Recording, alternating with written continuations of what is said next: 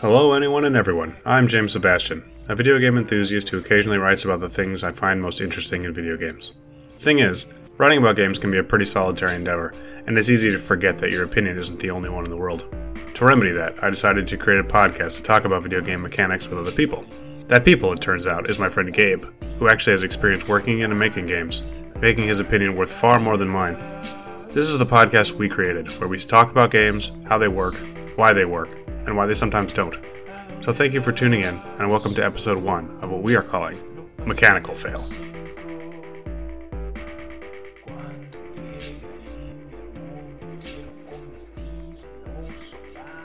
Alright. So you've been playing Hyper Light Drifter. Right. How's that going? I actually just beat it. You finished it, right? Yeah. Cool. Because I've been playing it for a while, but I think now I'm about 14 hours. I didn't quite 100% it. I'm still kind of working through it, but now more leisurely, doing what I can. 14 hours isn't bad. No, it's got and that time. Wasn't like blazing through it, that was just kind of hanging around? I take my time. I look through at the environments a whole bunch. I love the music, so I just kind of sit there listening to it. Cool. But the game had me hooked from the very start. Like, the gameplay feels really, really great. And people compare it a lot to Dark Souls, and whatever. That's just 'cause that's what everyone compares games to nowadays. It's weird that that's like the rubric for everything, whether I know. it applies or not. Which is How much really Dark funny Souls to me. is this game? Exactly. It's like the new Zelda, right?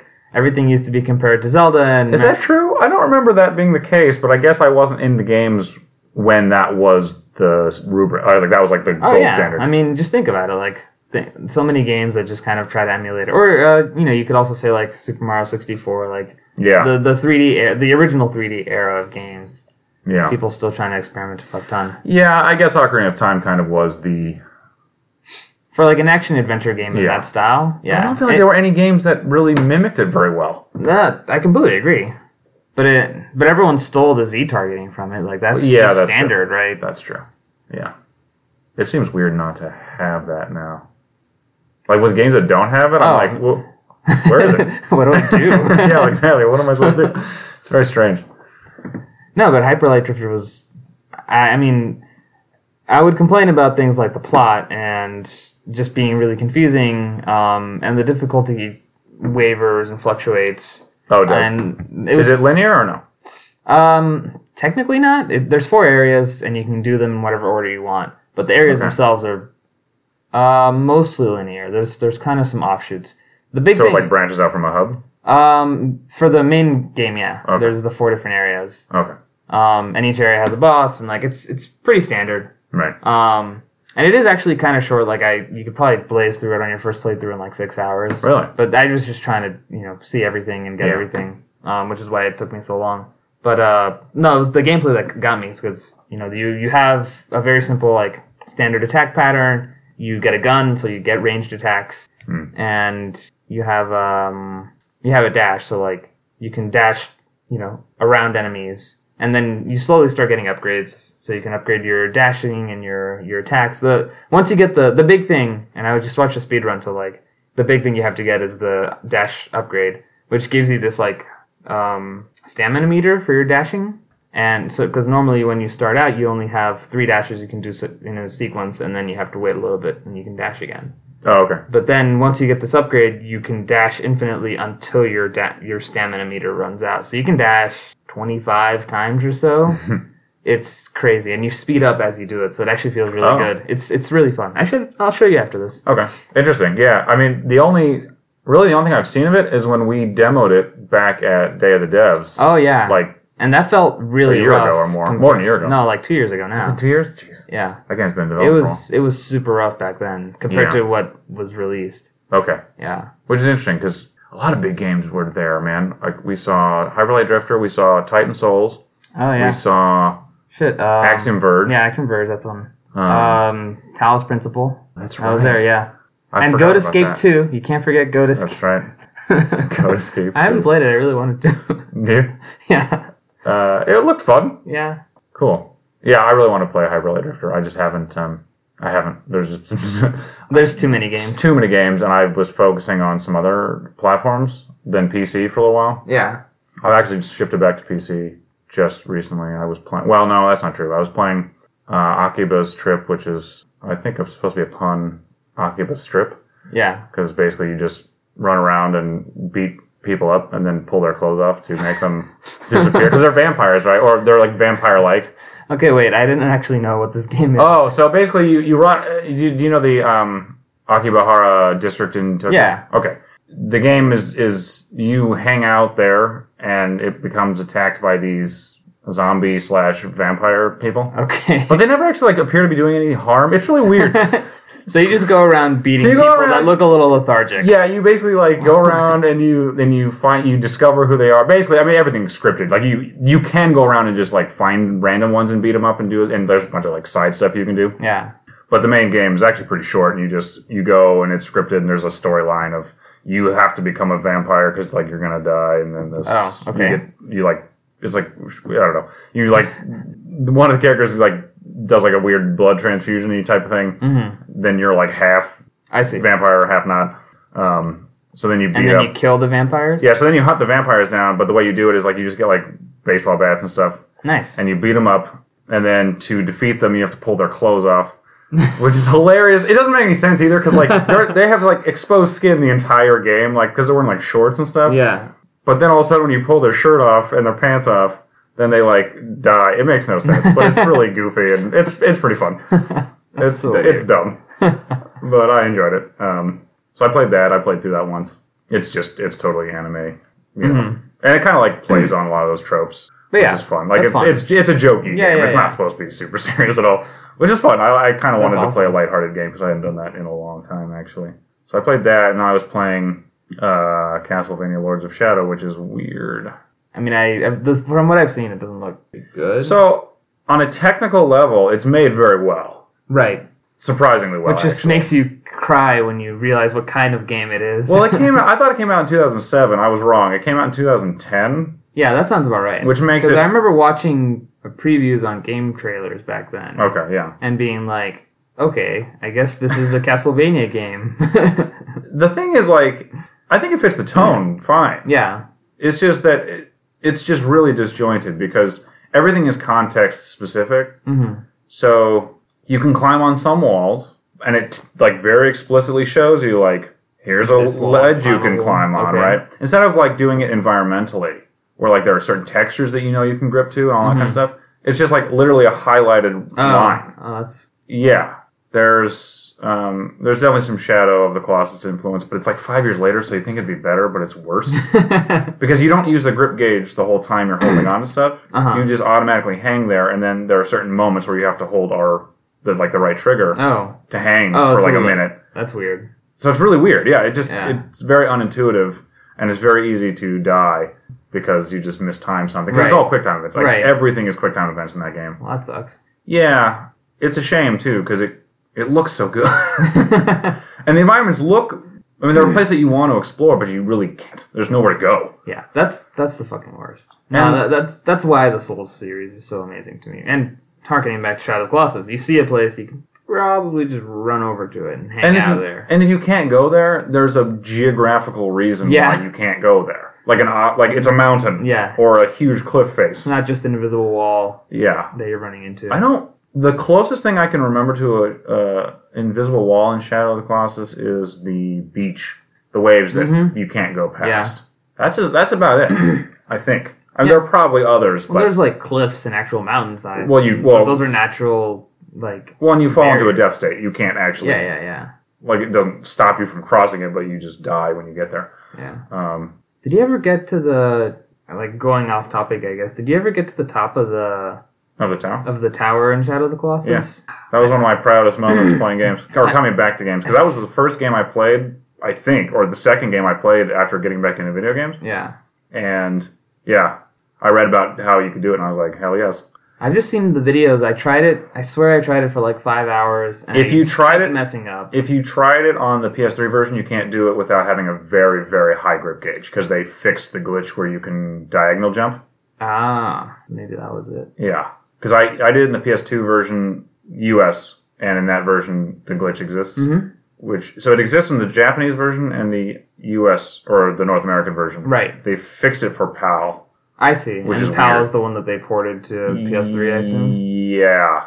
Or, I'm not sure. At the very least, they fixed that. I mean, that tends to be how it goes. I mean, yeah, the most recent Yeah. release is the one they're going to use because it's Yeah. the most complete, generally, one would think. So, but it kind of bummed me out. That glitch was cool. And, Yeah. like, it didn't really hurt anything. Like, I really don't know why they bothered fixing it. It didn't really change anything. I don't know. Because all it does is make you play through the game a bunch of times so that your grip gauge is high enough. I mean, that's really all it does. Right. I mean, Like, it's made to get to. It's not blocked off from being able to climb it. So, I mean, there's things up there to see, and like, Right. what was it? The apples you can eat that lower your health meter. yes. Yeah, that was a cool thing. Yeah. I had it was a nice little moment when I got up there. That's Finding stuff. I mean, and it wasn't even like, oh, I accidentally discovered it because there was no way I was going to figure that out. yeah. I read about it. I'm sure I saw it in GameFAQs back in the day or something. Yeah. It's just way too esoteric to find them. Yeah. How people find that shit on there. After working at Super Evil long enough, like seeing the shit that players find, having a hordes of people playing your game, someone's still gonna find it. That's the thing, right? I mean, the more people you play, pretty much every possibility is going to be Yeah. discovered. Unless it requires something that's not possible to do. And people still fucking discover those. Yeah, sure. I've always wanted to do like a CD data dump or something and look through the game files to find more things, because that's super cool, the things that people do and discover.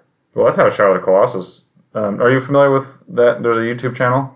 There's a guy, I forget his name, but he goes by Nomad Colossus, and he basically tore through the entire game's code, or not the code, but whatever data he could pull from the disk, and just went searching through everything. And because there was the rumor of the 17th Colossus for the longest time, which is and like never I think this guy was the one that finally was like, no, there's nothing in there. Yeah. He said it's weird, like looking through, he's like, yeah, you kind of like, you learn that there's nothing hiding anymore, but I don't know, he had an interesting like take on the whole thing of like going through and looking back behind the curtain of everything. Right. But there are a lot of cool discoveries.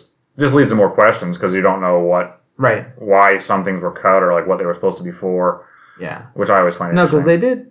Oh no, maybe it was just magazine scans that had like pictures of alternate colossi that didn't make it into the game. I don't know if those were in the game files. Some might be. I think they might have been. Some I remember reading this forever ago, like a year ago now. Yeah.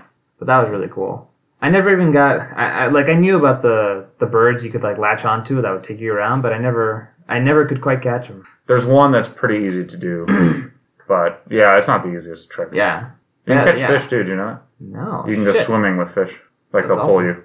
That's super awesome. Yeah. There's a lot of weird tricks in that game. Yeah, all these little things they put in there. Well, it's nice because they don't really do anything. Like, there's no point. I mean, yeah. But, I mean, that's the thing. It's a big open world with nothing there except for you to admire it and contemplate the destruction of the Colossi. Right. That's the thing. One of the things... there's a mechanic in that game specifically that does nothing obvious. It's where you can pat aggro. Mm-hmm. And I don't think it actually serves any real function. Oh, no. I don't know if it makes aggro behave more for a set amount of time or what. I'm pretty sure, like, there's very few things that... They're more for the feel of the game than they are for the actual, like, mechanics. Right. Which I find really fascinating, because you don't see that very much. Yeah. What you see instead is stuff that's in there for, like, one purpose. Mm-hmm. And then it's not used anymore. That's the worst. But it's there for, like, a reason, but it's, like, it's usually, like, a story, some bogus story reason. And you're just like, okay, why was that? Why that really was what you needed to put in here, huh? Well, playing through Dark Souls 3, like, you pick up the small doll, and I hadn't realized that you needed to cross the bridge, so I was secretly really hoping that it would be used for going into a painted world. Yeah. I'm still kind of holding out hope because I haven't beaten the game, but I doubt it. I doubt there's anything. I don't think they would repeat that It trick. feels like it's got one... Like, a lot of items feel like they have one use, which makes me a little sad. I think that was pretty true in all of the games. Oh, no, though. it is, but that's... I'm just saying... I mean, items is one thing. It's not like... An entire mechanic just for one thing. Exactly. Yeah. It's not like, it's not like a mini game is what I guess what I'm getting at. Like, fuck. because there are so many things where it's just like, well, like with the QuickTime events, right? In Lords of Shadow. They're repeated a lot, but they're like, why are they in here? Like, why do I have to time They had to pad out my the game button somehow. press? Because like, so you can whip guys and pull them towards you, right? Yeah. To basically just like a finishing move on them real fast. But you have to time the attack. Like, you press, I guess, or whatever button it is. You press the button. You whip them, you pull them towards you, and then like this circle comes in, and you got to time your second button press to the circle coming in, so that you can do the finishing move. And it's like That was really huge back then, though. Like, God of War, I feel like God of made War it so was... that everyone had to do it, right? Yeah, and it's kind of annoying, because I love games that don't tell you what you have to necessarily do. Like, that's the thing. you just do what kind of feels naturally by experimenting, and you pull off cool moves. Like, Right. Devil May Cry did this phenomenally. See, and I haven't played those. I should probably try those to see what they're it's like they're in very comparison. difficult. Yeah, I've But heard. playing Devil May Cry 1 is decent. Playing Devil May Cry 3, I think, is a must for the series. Really? Yeah. Okay. And I've heard decent things about 4, but I never got around to playing it. But, like, just for the feel, like, you can basically see, oh, well, okay, God of War was this kind of action-adventure-y game, like, you're kind of fighting a lot, but if you play Devil May Cry, you're like, wow, that's really a step back. Really? At least in my opinion. For the style of game I prefer. Okay. Right? God of War was just too easy. It was just very focused on, like, the cinematics. While Devil May Cry had that as well, but the gameplay was, like, the core. And the bosses, you know, the variety of movesets you can use and weapons, and, like, it's really interesting. That's interesting. So, what I've gotten from Lords of Shadow so far is it's just basically a game of Simon Says most of the time. Which isn't necessarily bad. I mean, I played it for a pretty long play session without being like, this is horrible. Yeah. It was just kind of like, okay, now I do this, now I do this. And it's all very, like, pretty explicitly laid out for you. Yeah. But what I don't like about when they do that, like, it's kind of, if you're going to do that for your game, do it the whole time. Mm-hmm. And then it's like, yeah, you're just going along for the ride, and it's fine. There's some challenge there, but it's not the most challenge. It's usually just like, Right. oh, I just didn't time it right, and then I got to go back and do it again. Yeah. But then sometimes it will not give you direction, and then you're like, what am I supposed to do? So there's like, there was this ledge, and you rappel down the ledge, right? Yeah. And I'm going fine, okay, and then it looks like you can like turn around and jump. Mm-hmm. So that's what I thought you were supposed to do. And you just jump into death? Yeah, like 5 times, and I'm like, where am I supposed to go? Turns out you're supposed to like jump, like push off the rock Uh-huh. while you're holding the whip, and then release yourself so that you land on the. Because like there's a clear platform. Like I know where I'm supposed to go. I see. I just didn't know how to get there, and it's because they teach you way back how to rappel and do this, but you don't use it enough. Right. And it's like very specific when you need to use it. So I was just like, I don't understand. And so, I don't know. I don't like that they introduce something and then you need it like right then, and then you don't need it for like a half an hour or an hour. And then all of a sudden it's like, oh yeah, you're going to need this again. It doesn't promote use or mastery or anything. Oh yeah. No, And that just, honestly, that reminds me a lot of, I want to say Twilight Princess with its one-use dungeon items, which makes me really sad. you know, I have to say I was really surprised when the news of the HD remake coming out. People were like really excited about that. Oh, God. And all I could think of was like, you really want to play through that whole game again? That's the last Zelda I want to go back and play. Seriously. It was a very long, very tedious game for me. I liked parts of it. I don't know. I'm pretty... But I am pretty ambivalent about it nowadays. When I first played it, I remember being really impressed, but I think it was mostly because it was a jump in tech at the time. Oh, visually it's great. Yeah. It sounds good. Oh, but the HD remake doesn't look very good. Well, how good could it look? Those assets aren't very high res. Well, that's the thing. Like, in my opinion, the visual... Unless they redrew everything, which they weren't going to do. The visual style is just not very good. Like, Wind Waker looks fucking phenomenal nowadays. Yeah. And the HD remake, they just upped the bloom to 11, which... Well, they added bloom. Right. Bloom didn't exist in the original, and I kind of wish they hadn't changed it. Yeah, I actually haven't played the game. It doesn't. I don't think it looks bad. It doesn't look bad. I just think the original looked better because they do gradients in the HD, and they did not do gradients in the original. And I think that's what really gave it its cartoony the look. Flat style. Uh-huh. Yeah, I think I'm with you there. Yeah, the gradients are a little strange because it definitely feels like it's gone from cartoony to an actual 3D world with... It just looks plasticky to me. Yeah. Like I say, it's not bad. It's just... No, it's a different style. Just different. But I think the original style is my favorite. Like, I really love that. Because I've been thinking about this a lot, you know, trying to think of, like, the kind of game I want to design. Mm-hmm. And I'm after playing a lot of Hyper Light Drifter, I've decided that game is by far the best example of a pixel art game in terms of, like, being able to tell what things are as you're fighting. Mm-hmm. Because Because I feel like many pixel art games, I just kind of things get lost in the noise. Whereas with Hyper Light Drifter, I know what I'm fighting. I can see everything coming at me. When I get hit, I feel like I fucked up. It wasn't because something got hidden on the screen. That's interesting too, because I feel like the perspective's from a pretty good distance.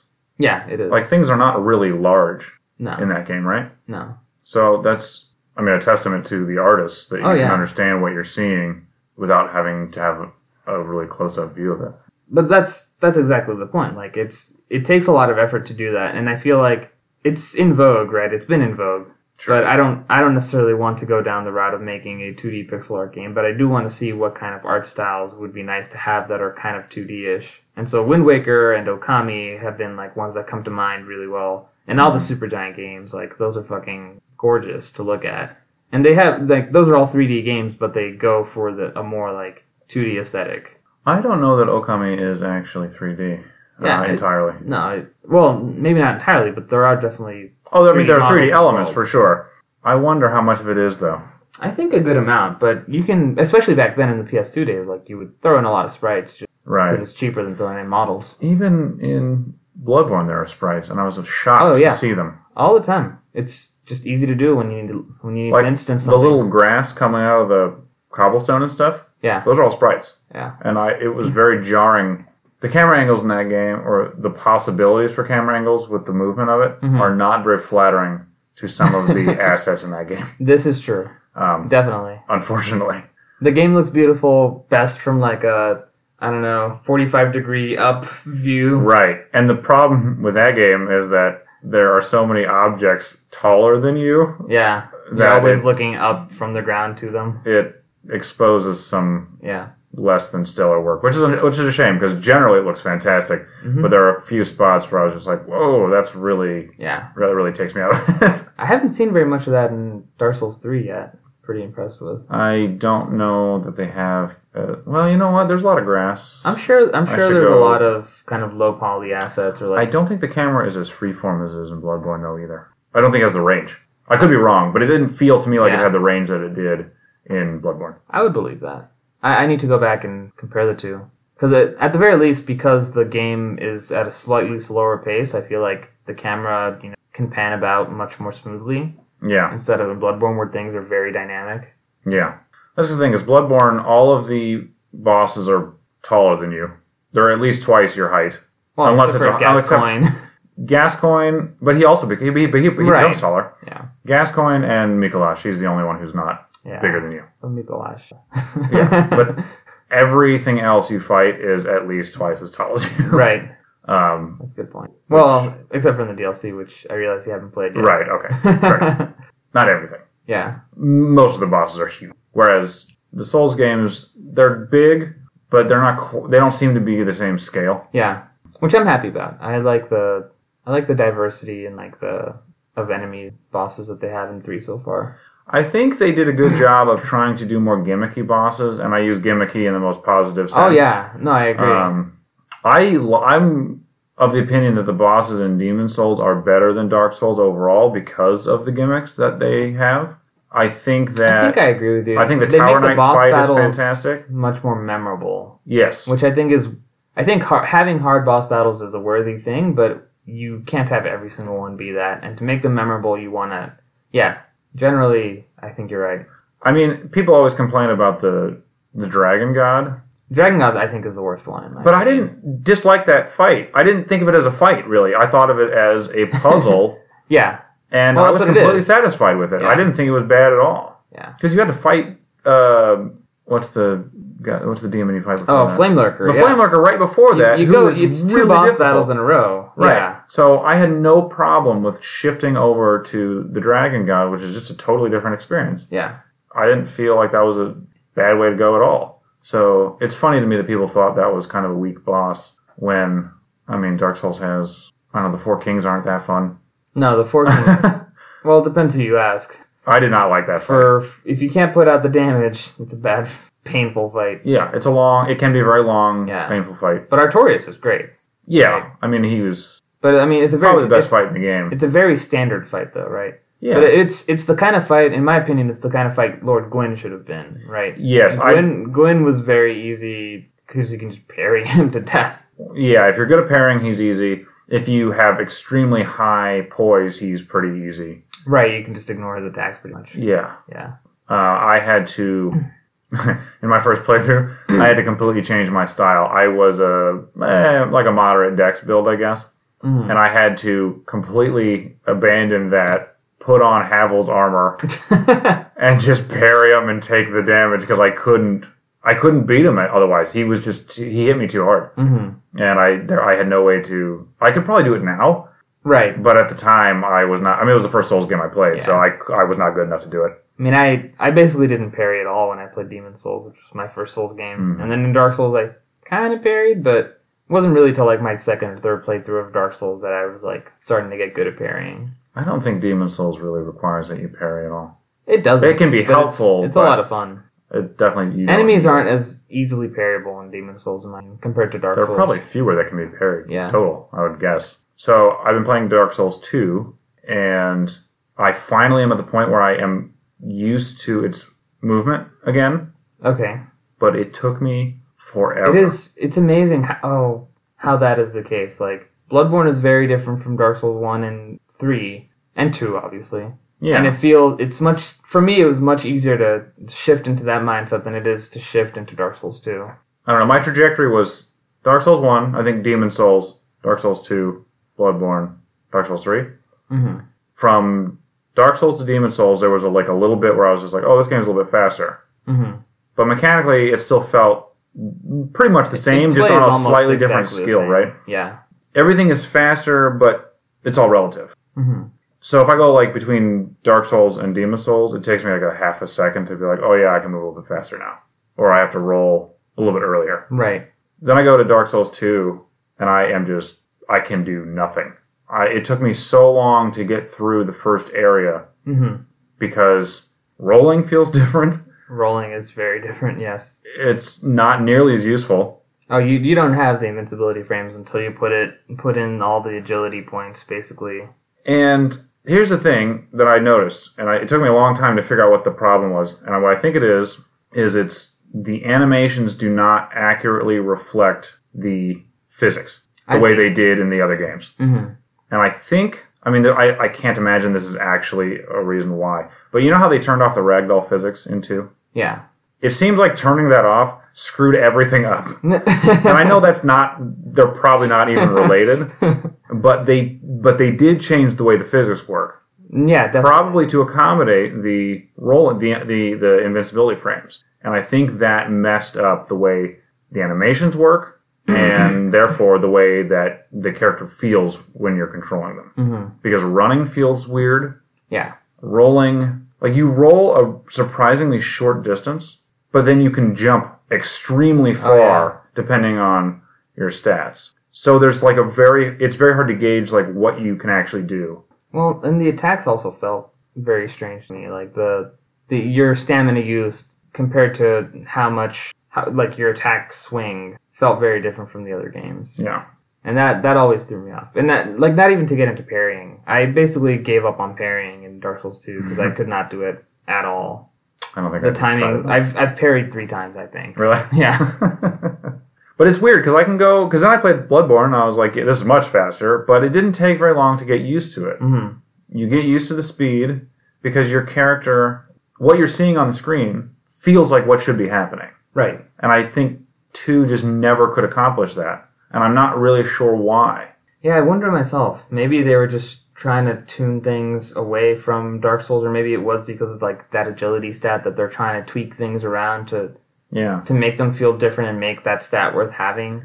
And just they never quite could get it to the polish level they needed to. That seems like the likeliest reason. It's really interesting though, because I feel like nobody benefited from that.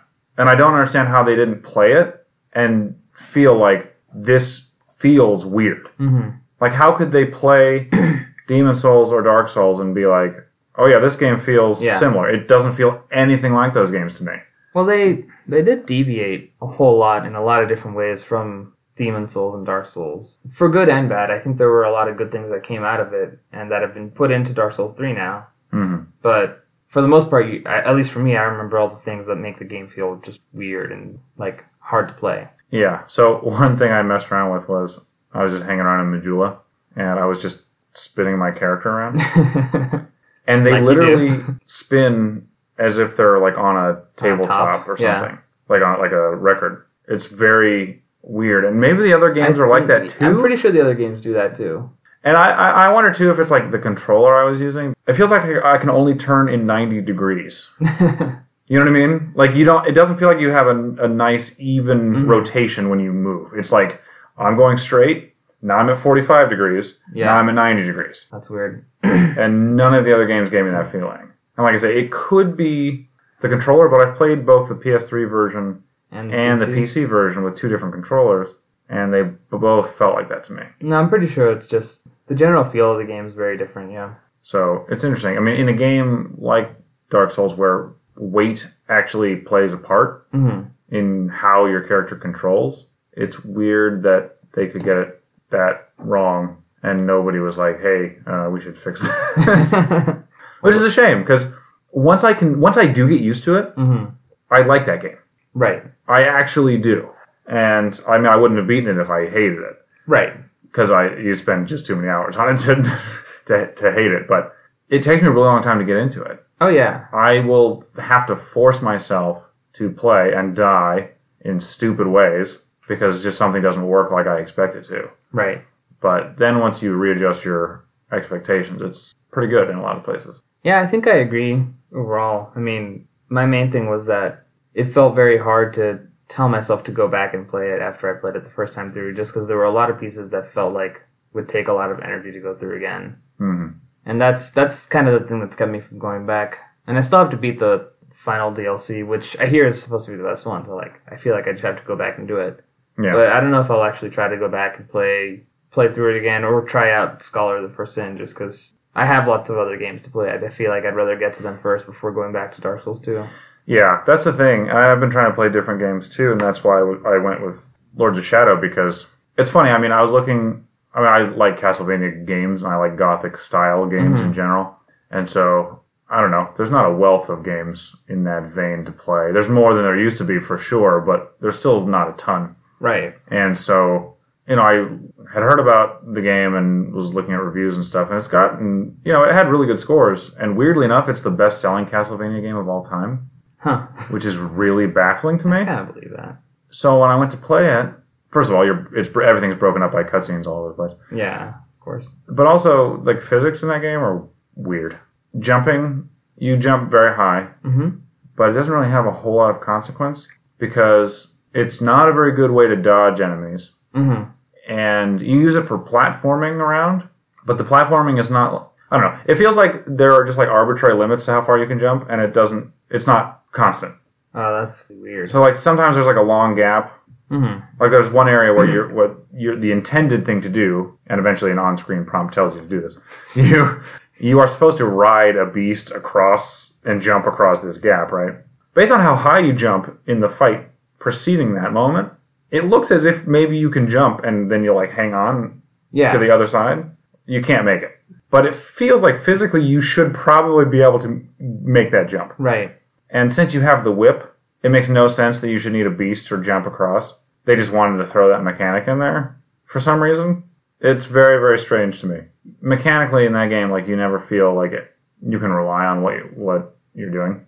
That's a bit of a shame, yeah. Yeah, it is, because the combat's okay, actually. Yeah. It's not that bad. Dodging isn't great.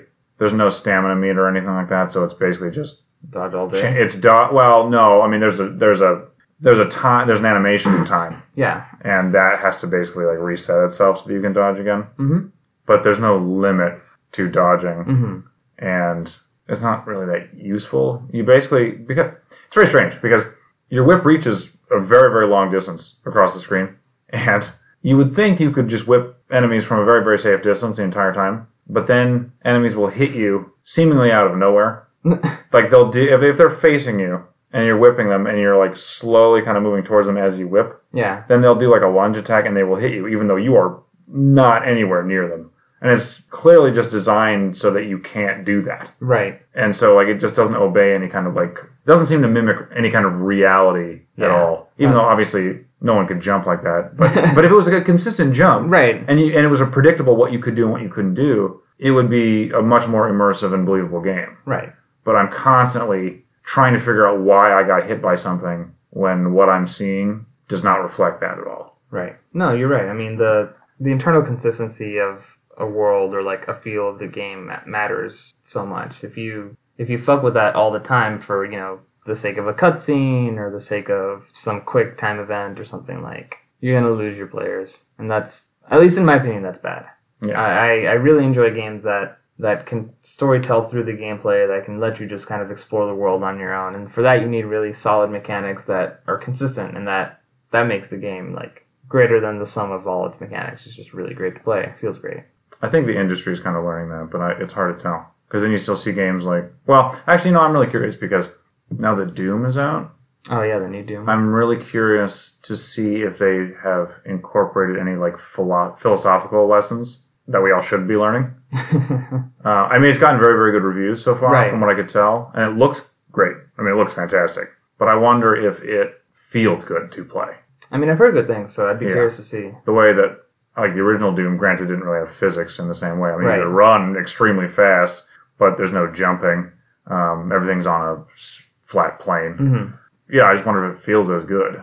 But that's a genre I haven't really played much of me neither. in recent history, so I don't know. I'm trying to think of any shoot. Well, actually, you know what? I mean, this is dated now by far, but I guess, like, Half-Life 2, right? Mm-hmm. Half-Life 2 didn't feel that good to me to play. I think I agree. I think it does a lot of things right, but it might just be that I'm not a huge fan of that style of first-person shooter, because it was coming from the, like, I guess, Quake days, right? Yeah, I guess. Half-Life 2 comes from Half-Life 1, which came from the Quake engine. But see, Quake feels great to play. It's not really my style. That's why. No? That's why I feel like it's weird, because I played through Half-Life 1, and it feels like a rougher Half-Life 2 in that you're just kind of flying around everywhere and just, like, madly attacking. I think it might be partly the perspective in that, like, it doesn't move. Mm-hmm. It's very... I see what you're saying. It's very, like, flat. Yeah. So you don't get a feeling of weight at all. Yeah. And that's my issue with, like, a lot of these really fast-paced shooters. It doesn't feel realistic. You just feel like you can fly everywhere. But you have very floaty jumps, but you move extremely fast as you're running through the world.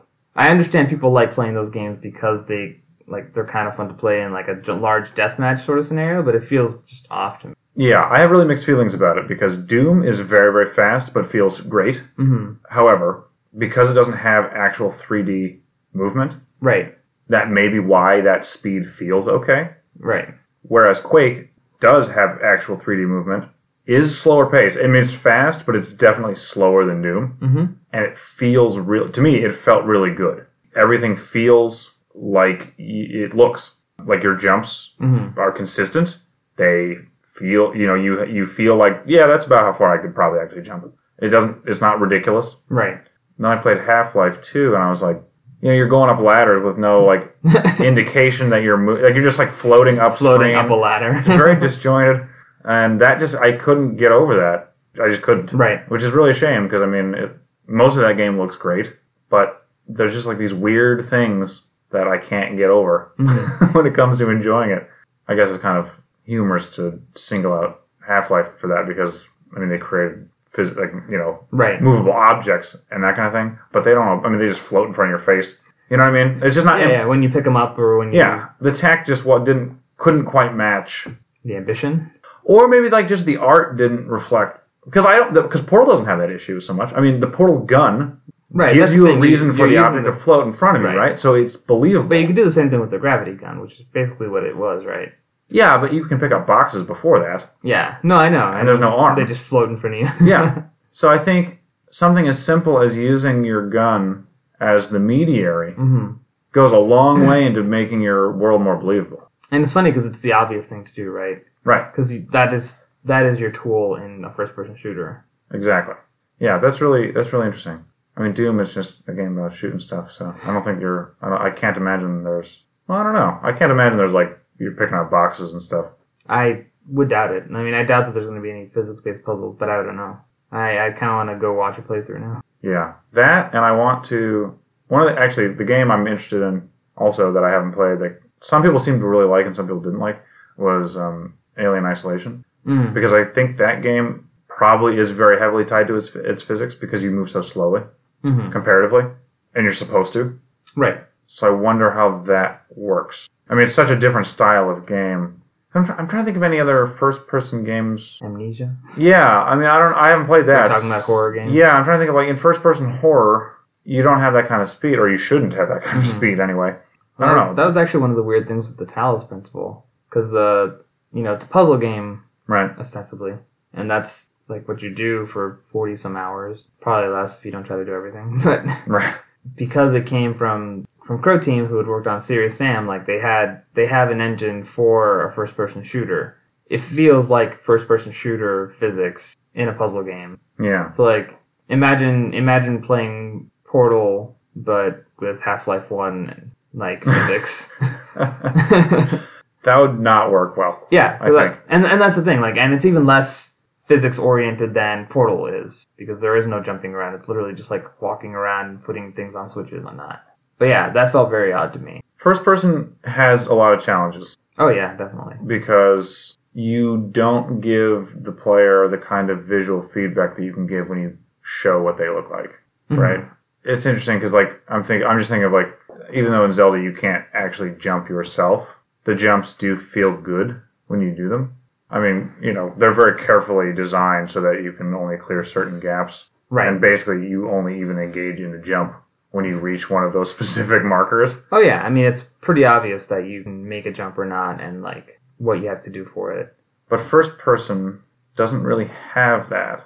So maybe it's time to play Mirror's Edge so we can get a real... I played Mirror's Edge, and I'm thinking about that now actually a lot. That game was really good, I think, in terms of its physics. It didn't feel bad. It is hard to see some things sometimes, and that's why they used the color coding to basically direct you, which I think was a smart idea. I'm actually really nervous that this new version of it is not going to be very good.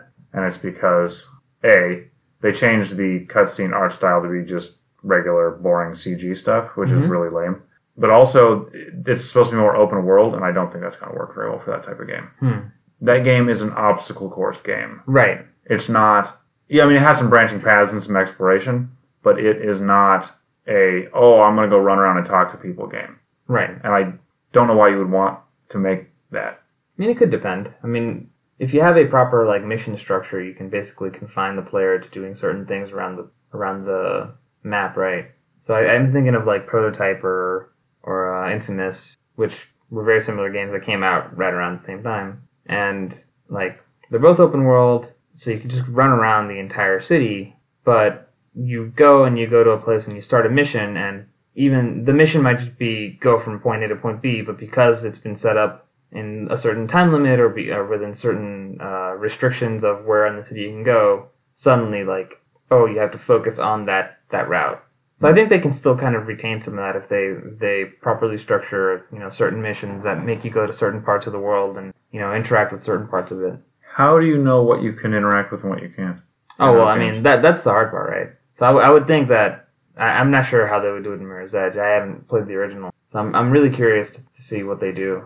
Are you familiar with how it was done in Mirror's Edge? I know that, like, they highlighted certain objects. So basically, objects that you can climb are red. Yeah. And they starkly stick out against the white background. Yeah. I mean, there's some other colors too, but it's primarily red on white. Yeah, if it's open world, I mean, are you going to just say, like, these are the type of structures that you can climb, and you just have to get familiar with them? That's what I would assume, right? That's probably what they would do. I think that's asking a lot of the player to keep in their mind. Unless they are very clearly defined. Yeah, I guess it depends. To make, like, a natural-looking city... Yeah. That's a weird way to phrase that, but to make a city that looks as if it would exist, or could exist, I feel like that's a very fine line to walk. Well, I mean, Assassin's Creed did a decent job in terms of, like, making beautiful cities and also having you be able to walk all over the fucking place like Spider-Man. I think if they can find somewhere, like, in between where you're not Spider-Man, but there's a believable city with enough accessible points for you to, like, just kind of parkour over. I have not played the Assassin's Creed games. I just played, like, 20 minutes of one. When did the first one come out, do you remember? Jesus, a long time ago. 2007? Yeah, I want to say like 7 or 8, yeah. Probably 7. I feel like 2007 was kind of a landmark year in terms of titles. I mean, that was the first Portal, right? Was it?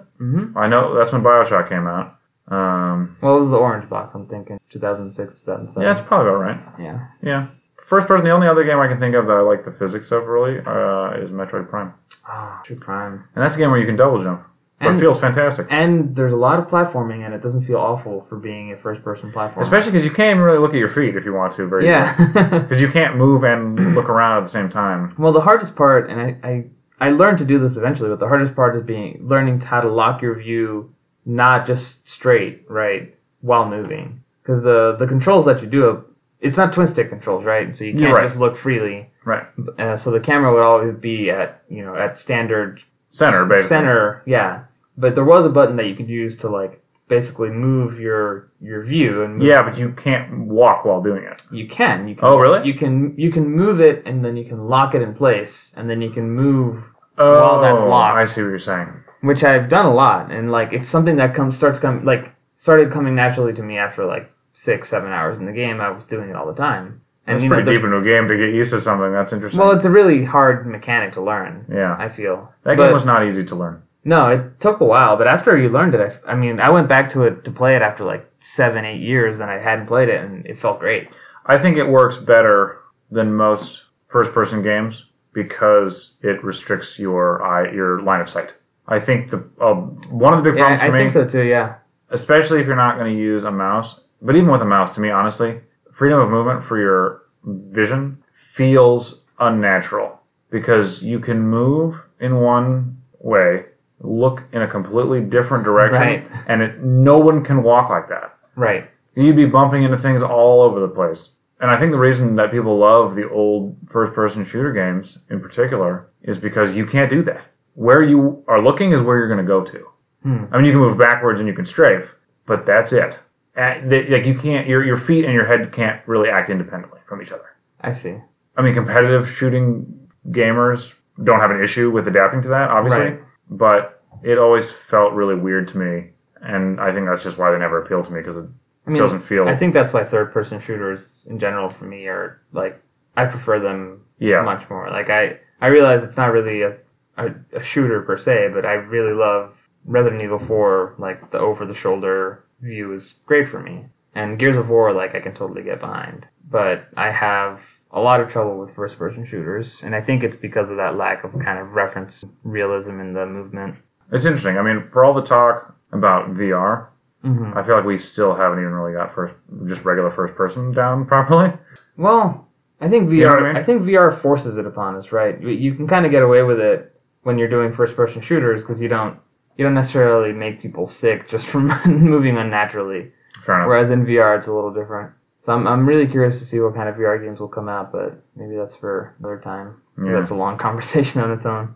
Yeah, for sure. It just makes you wonder, like, I don't know. It seems like it's a big leap when there's still like all these little things that we can't seem to remember from game to game in terms of development. You know, I'm playing. I started playing an MMO for the first time, and it's one where it's supposed to be like active combat versus like the targeting combat that's common in most of them, I guess. Yeah. I'm not an MMO guy, so I don't really know, but basically, like you can dodge and you basically have to like run around and like aim where your character is going to hit, and it's weird because it's like. It's funny that is like where MMOs are kind of shifting toward, but they're so rudimentary.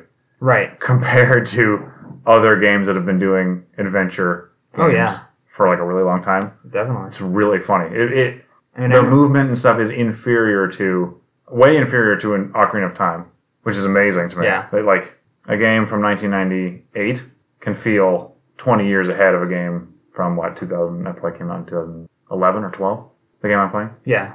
At least to me, what I think the obvious reason for that would be is just that it's going to be online. There's going to be large latencies, so like you don't want to mess up players by requiring lots of twitch movement.